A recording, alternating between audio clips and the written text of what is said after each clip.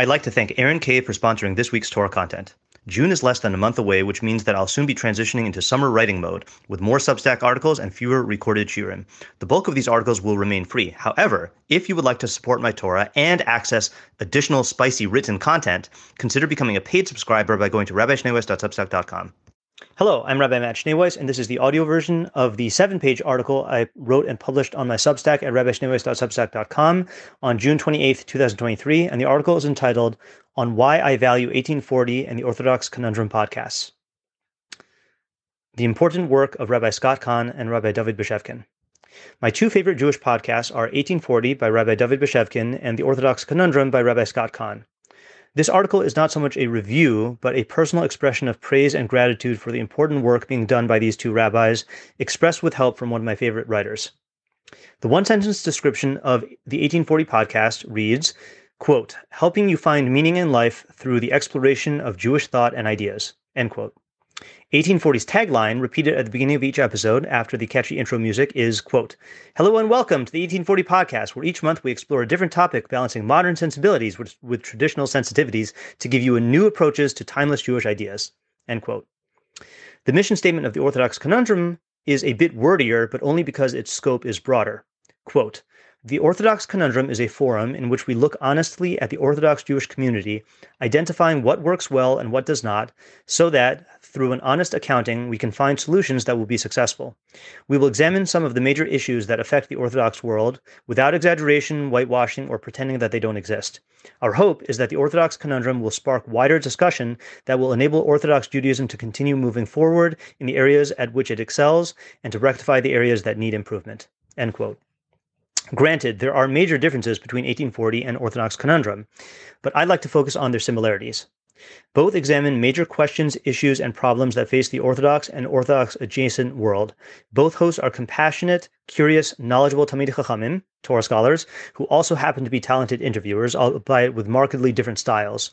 Both podcasts help me to keep my finger on the pulse of Jewry, while regularly exposing me to new ideas and perspectives that I might otherwise never encounter. This past Shabbos, I arrived at a newfound recognition of why I continually find value in these podcasts. This realization was sparked by an unexpected source, a collection of essays by nature writer Barry Lopez entitled Embrace Fearlessly the Burning World. And footnote, many thanks to the anonymous Plonit who sent me this book as a gift through Amazon. In this article, I'd like to share some passages from Lopez which highlight 3 types of value I find in these podcasts. Value number 1, appreciation of Tselem Elokim diversity. The first set of excerpts are from 6,000 Lessons, an essay written or published in 2013, with my emphasis in bold. Lopez writes, quote, from the beginning, I wanted to understand how very different each stretch of landscape, each boulevard, each cultural aspiration was. The human epistemologies, the 6,000 spoken ways of knowing God, are like the 6,000 ways a river can run down from high country to low, like the 6,000 ways dawn might break over the Atacama, the Tanami, the Gobi, or the Sonoran. Having seen so much, you could assume, if you were not paying close attention, that you know where you are. Sorry, let me try that again. Having seen so much, you could assume, if you are not paying close attention, that you know where you are, succumbing to the heresy of believing one place actually closely resembles another. But this is not true. Each place is itself only, and nowhere repeated. Miss it, and it's gone. Of the 6,000 valuable lessons that might be offered a persistent traveler, here is a single one. Over the years in speaking with indigenous peoples, Yupik and Inupiat in Alaska and Inuit in Canada, I came to understand that they prefer to lack the way we use collective nouns in the West for a species. Their tendency is not to respond to a question about what it is that caribou do, but to say instead what an individual caribou once did in a particular set of circumstances, in that place, at that time of year, in that type of weather, with these other animals around. It is important to understand, they say, that on another, apparently similar occasion, that animal might do something different. All caribou, despite their resemblance to each other, are not only differentiated one from the other, but in the end are unpredictable. In Xi'an once, where Chinese archaeologists had recently uncovered a marching army of terracotta soldiers and horses, and where visitors can view them in long pits in situ, I studied several hundred with a pair of binoculars. The face of each one, men and horses alike, was unique. I've watched herds of impala bounding away from lions on the savanna of Africa and flocks of white corellas roosting at dusk in copses of gum trees in the Great Sandy Desert in Western Australia, and have no doubt in those moments that with patience and tutoring, I could distinguish one animal from another." End quote. Through their many interviews with Jews from all walks of life, Scott Kahn and David Bashevkin have helped me to appreciate and value diversity. Not the modern brand of diversity touted in the 21st century USA, but the ancient Jewish value of human diversity as expressed by Chazal in Sanhedrin chapter 4, Mishnah 5. Quote, "Man was created alone to teach you that anyone who kills a single Jewish soul is considered by Scripture to have destroyed an entire world, and anyone who preserves a Jewish soul is considered by Scripture to have preserved an entire world." And to declare the greatness of HaKadosh Baruch Hu. For a human being stamps many coins using a single seal, and they are all similar to each other. But the King of Kings, HaKadosh Baruch Hu, stamped all people with the seal of Adam Harishon, and not one of them is similar to another. Therefore, each and every person is obligated to say, Bishvili Nivra Ha'olam, the world was created for me. End quote. I begin listening to every new episode with a set of judgments, conscious and unconscious, based on my premises and prejudices about the topic, the title, and the interviewee. Invariably, as I listen, my preconceived notions begin to melt, my assumptions dissolve, and I suddenly find myself marveling at an individual, quote-unquote, human epistemology, a singular, quote-unquote, way of knowing God. By the end of each episode, no matter what, I emerge with a sense of having beheld a Tselem Elokim in all its glory. I acknowledge with shame that I had succumbed once again to the heresy of believing that one Jew actually closely resembles another. I realize with humility that each human being is themselves only and nowhere repeated. Miss it and it is gone. My feeling of V'ahavta l'recha kamocha, love your fellow as yourself, is renewed. Lopez bemoans how TV and other forms of media have exacerbated these insidious forms of stereotyped thinking. Quote, "It is terrifying for me to consider now how television, a kind of cultural nerve gas, has compromised the world's 6,000 epistemologies, collapsing them into what we all know and what we all believe. To consider how some yearn for us all to speak Mandarin or English to make life easier. To consider how a stunning photograph of a phantom orchid can be made to stand today for all orchids. To consider how traveling to Vienna can mean for some that you've more or less been to Prague. How, if you're pressed for time, one thing can justifiably take the place of another." End quote. It is tempting to believe that the information age and the present social media epoch have broadened our recognition of Tselem Elokim diversity. It certainly has the potential to do so by granting us access and insight into the many worlds outside of our own bubbles. Sadly, the opposite has proven to be the case. We have become quicker to pigeonhole, to generalize, and to form hasty judgments because we feel we know the inner and outer worlds of other people on the sole basis of our superficial online exposure. This is why long-form interviews like 1840 and the Orthodox Conundrum are critical. They show us that not every Chassid is that kind of Chassid, not every Zionist is that kind of Zionist, not every feminist is that kind of feminist. And footnote, FYI, not every rationalist is that kind of rationalist, a topic I hope to write about later this summer. Instead of seeing people through their labels, we begin to see them despite their labels. Slowly but surely, the labels recede into the background, and we come to regard them as individuals, each one B'Tselem Elokim. And the more this happens while listening to podcasts, the more we will yearn to know people this way in real life. Lopez concludes by underscoring the urgent need to appreciate this type of diversity. Quote, "During these years of travel, my understanding of what diversity can mean has evolved. I began with an intuition that the world was, from place to place and culture to culture, far more different than I had been led to believe. Later, I began to understand that to ignore these differences is not simply insensitive, but unjust and perilous. To ignore the differences does not make things better. It creates isolation, pain, fury, despair. Finally, I came to see something profound. Long-term healthy patterns of social organization among all social life forms, it seemed to me, hinged on work that maintained the integrity of the community while at the same time granting autonomy to its individuals. What made a society beautiful was some combination of autonomy and difference that together minimized strife." End quote. This is exactly the kind of work that David and Scott do. They maintain the integrity of the community while at the same time grant, or more accurately affirm, the autonomy of its individuals. In so doing, they increase shalom in a world that is in desperate need of shalom. Value number 2, the courage to imagine a better future. The most alarming essay I've read by Lopez thus far bears an appropriately dire title. An Era of Emergencies is Upon Us and We Cannot Look Away, published in 2021. Lopez states the problem in stark terms. Quote, Crudely put, we can no longer afford to carry on in a prolonged era of polite reflection and ineffective resistance. An era of emergencies is bearing down on us.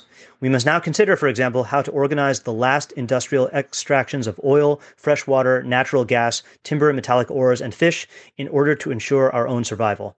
And we must consider, of course, what comes after that. We must reckon with the sixth extinction, which will remove, for example, many of our pollinators and one day probably many of us. We must invent overnight, figuratively speaking, another kind of civilization, one more cognizant of limits, less greedy, more compassionate, less bigoted, more inclusive, less exploitive. End quote. I am not a Jewish historian. I am embarrassingly ignorant about much of what is going on even in the present. As a ger, a convert, I lack the inherited sense of shared history that so many of my Jewish-born peers seem to possess. But I am a Jewish educator, and from where I stand, I fear that an era of emergencies is bearing down on us. Perhaps every generation of Torah teachers feels this way, but that doesn't make it any less true. The Jewish nation is riddled with spiritual maladies originating in educational malpractice, much of which has gone on for centuries. I myself feel helpless to address these crises. All I feel equipped to do is to teach Torah, as I understand it, to the small circle of students I have. I am not a visionary, but in my opinion, Scott Kahn and David Beshevkin are. Or at the very least, they are willing to step up to the plate in an effort to find ideas and people who will make a difference. They are responding to the call in Pirkei Avos 2:5 of B'makom she'ein anashim hishtadlu lios ish, in a place where there are no men, strive to be a man. The catalyst for Lopez's reflections in this essay was a recently published book of photography he read. Quote, many of the pictures in the 2021 book, American Geography, Photographs of Land Use from 1840 to the Present, speak to questions about our survival as a species. Some reflect our sense of grief about what has happened. In others, you can feel the photographer's bewilderment at the same time as his or her wonder. For some viewers, these pictures might prompt feelings of anger and condemnation. If you imagine the project as a whole piece of cloth, you could say that the larger question here is, what have we done? For me, who began my professional life as a photographer, as well as a writer more than 50 years ago, the stance American Geography takes is one of direct confrontation.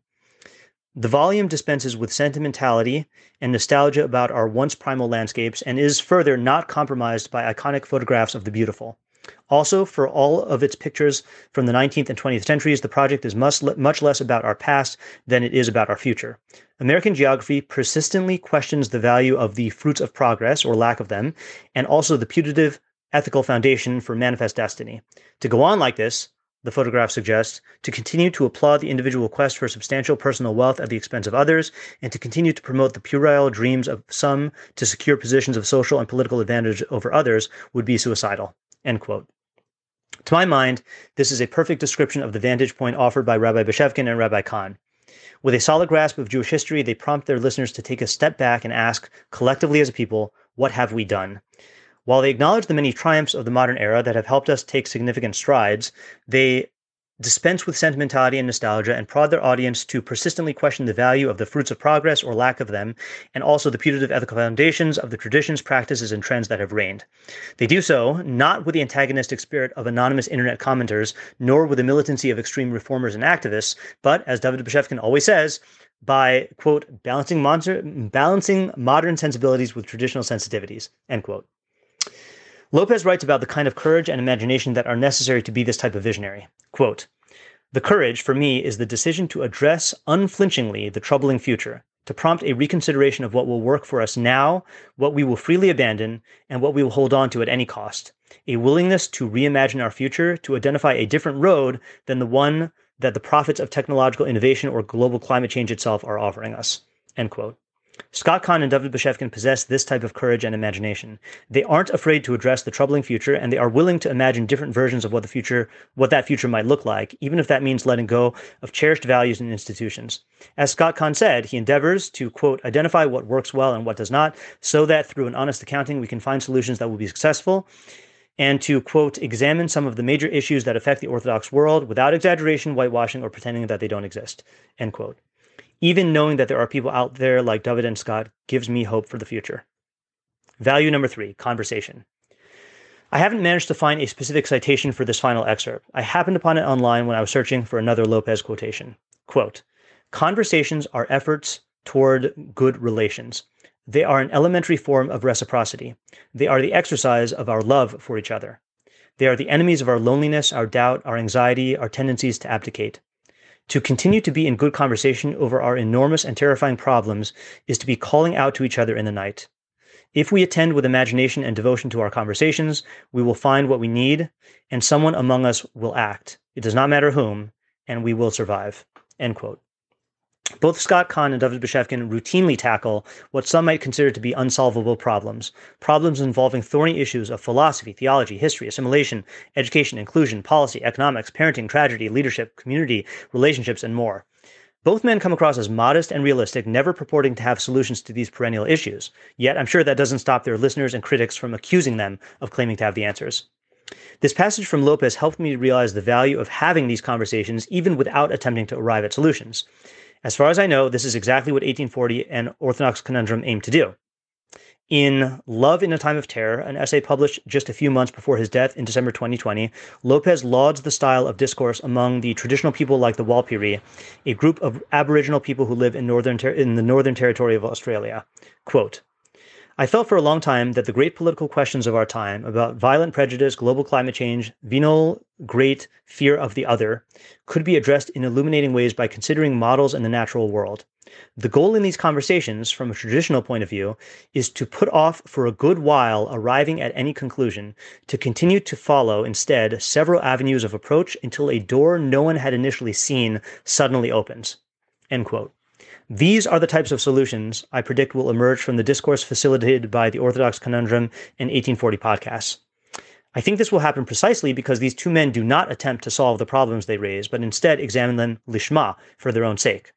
This is the type of non-goal-directed, curiosity-based exploration I wrote about in Octopuses, MDMA, and the Ecstasy of the Torah, the type of exploration that in the long run leads to world-changing results. This is the type of learning lishma that brings good of its own accord, as the Rambam writes in Hilchos Teshuva 10.2. Quote, one who serves Hashem involves himself in Torah and mitzvos and walks the paths of wisdom, not because of any worldly matter, neither out of fear of harm nor in order to inherit the good, but merely does what is true because it is true, and the good will ultimately come about as a result. End quote. Perhaps as important as the solutions is the feeling of support generated by the conversations themselves, what Lopez describes as the calling out to each other in the night. I'm sure that many listeners have reached out to David and Scott to let them know that they feel heard.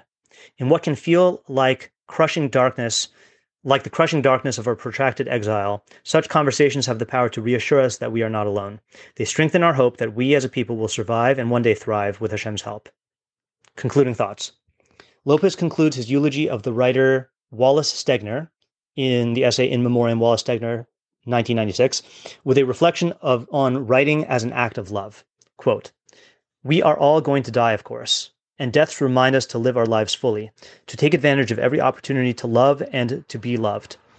And deaths as large as Stegner's, a first-rate novelist and essayist, a model historian, a man who took citizenship seriously, remind us how poorly we often do meaning to love each other. I don't know that Wallace Stegner ever meant to teach that particular lesson. It's in our way of life that we often teach best what we're not conscious of by the example of our lives. But I will always remember this about him, what he encouraged. It is a good idea to love each other and to love the earth. It is the only way we can make children. It is the only way we can have a place to abide. And by those two things, perpetuate ourselves. No one knows what human destiny is, but surely it must be our hope that it is something good, that it is striving toward what we call God. And we know that it is love and all that love contains, passion, awe, allegiance, ecstasy, respect, selflessness, that carries us in that direction. If love is to discover and rediscover life, to encourage and protect it, to marvel at it and serve it, it is the best we can do for each other to remember to say it all again. And in this instance of Wallace Stegner, the best he could do was very much enough. End quote. I had never heard of Wallace Stegner, but as I read these words, I thought of Rabbi Scott Kahn and Rabbi David Bashevkin. Both men take their Jewish citizenship seriously. Both teach by example in their podcast interviews. Both help us advance towards something good, towards God. Though I'm sure they would downplay their own achievements, it is clear to their audiences that they are striving to do the best they can to help us discover and rediscover Jewish life, to encourage and protect it, to marvel at it and serve it. By Lopez's definition, this is love. I want to express my deepest gratitude to Rabbi David Bashevkin and Rabbi Scott Kahn for their labors of love. May Hashem help you to succeed in all your endeavors. As much as I would love to promote 1840 and the Orthodox Conundrum, I didn't write this article for that reason. I wrote it because reading these passages from Lopez helped me to understand why I appreciate these podcasts. And once I had that understanding, I felt the need to express it. But if you haven't listened to these podcasts, I urge you to visit the websites of 1840 and the Orthodox Conundrum, or wherever you go for your podcasts. Skim the episode list until you see something that catches your interest and give it a listen. If you've gained from what you've learned here today, please consider contributing to my Patreon at www.patreon.com/Rabbi Shnei Weiss. Alternatively, if you would like to make a direct contribution to the Rabbi Shnei Weiss Torah Content Fund, my Venmo is at Matt-Shneiweiss, and my Zelle/Chase QuickPay and PayPal are mattschneiweiss@gmail.com. Even a small contribution goes a long way to covering the cost of my podcast and will provide me with the financial freedom to produce even more Torah content for you. If you would like to sponsor an article, shir, or podcast episode, or if you are interested in enlisting my services as a teacher or tutor, you can reach me at rabbischneiweiss@gmail.com. Thank you to my listeners for listening. Thank you to my readers for reading. And thank you to my supporters for supporting my efforts to make Torah ideas available and accessible to everyone.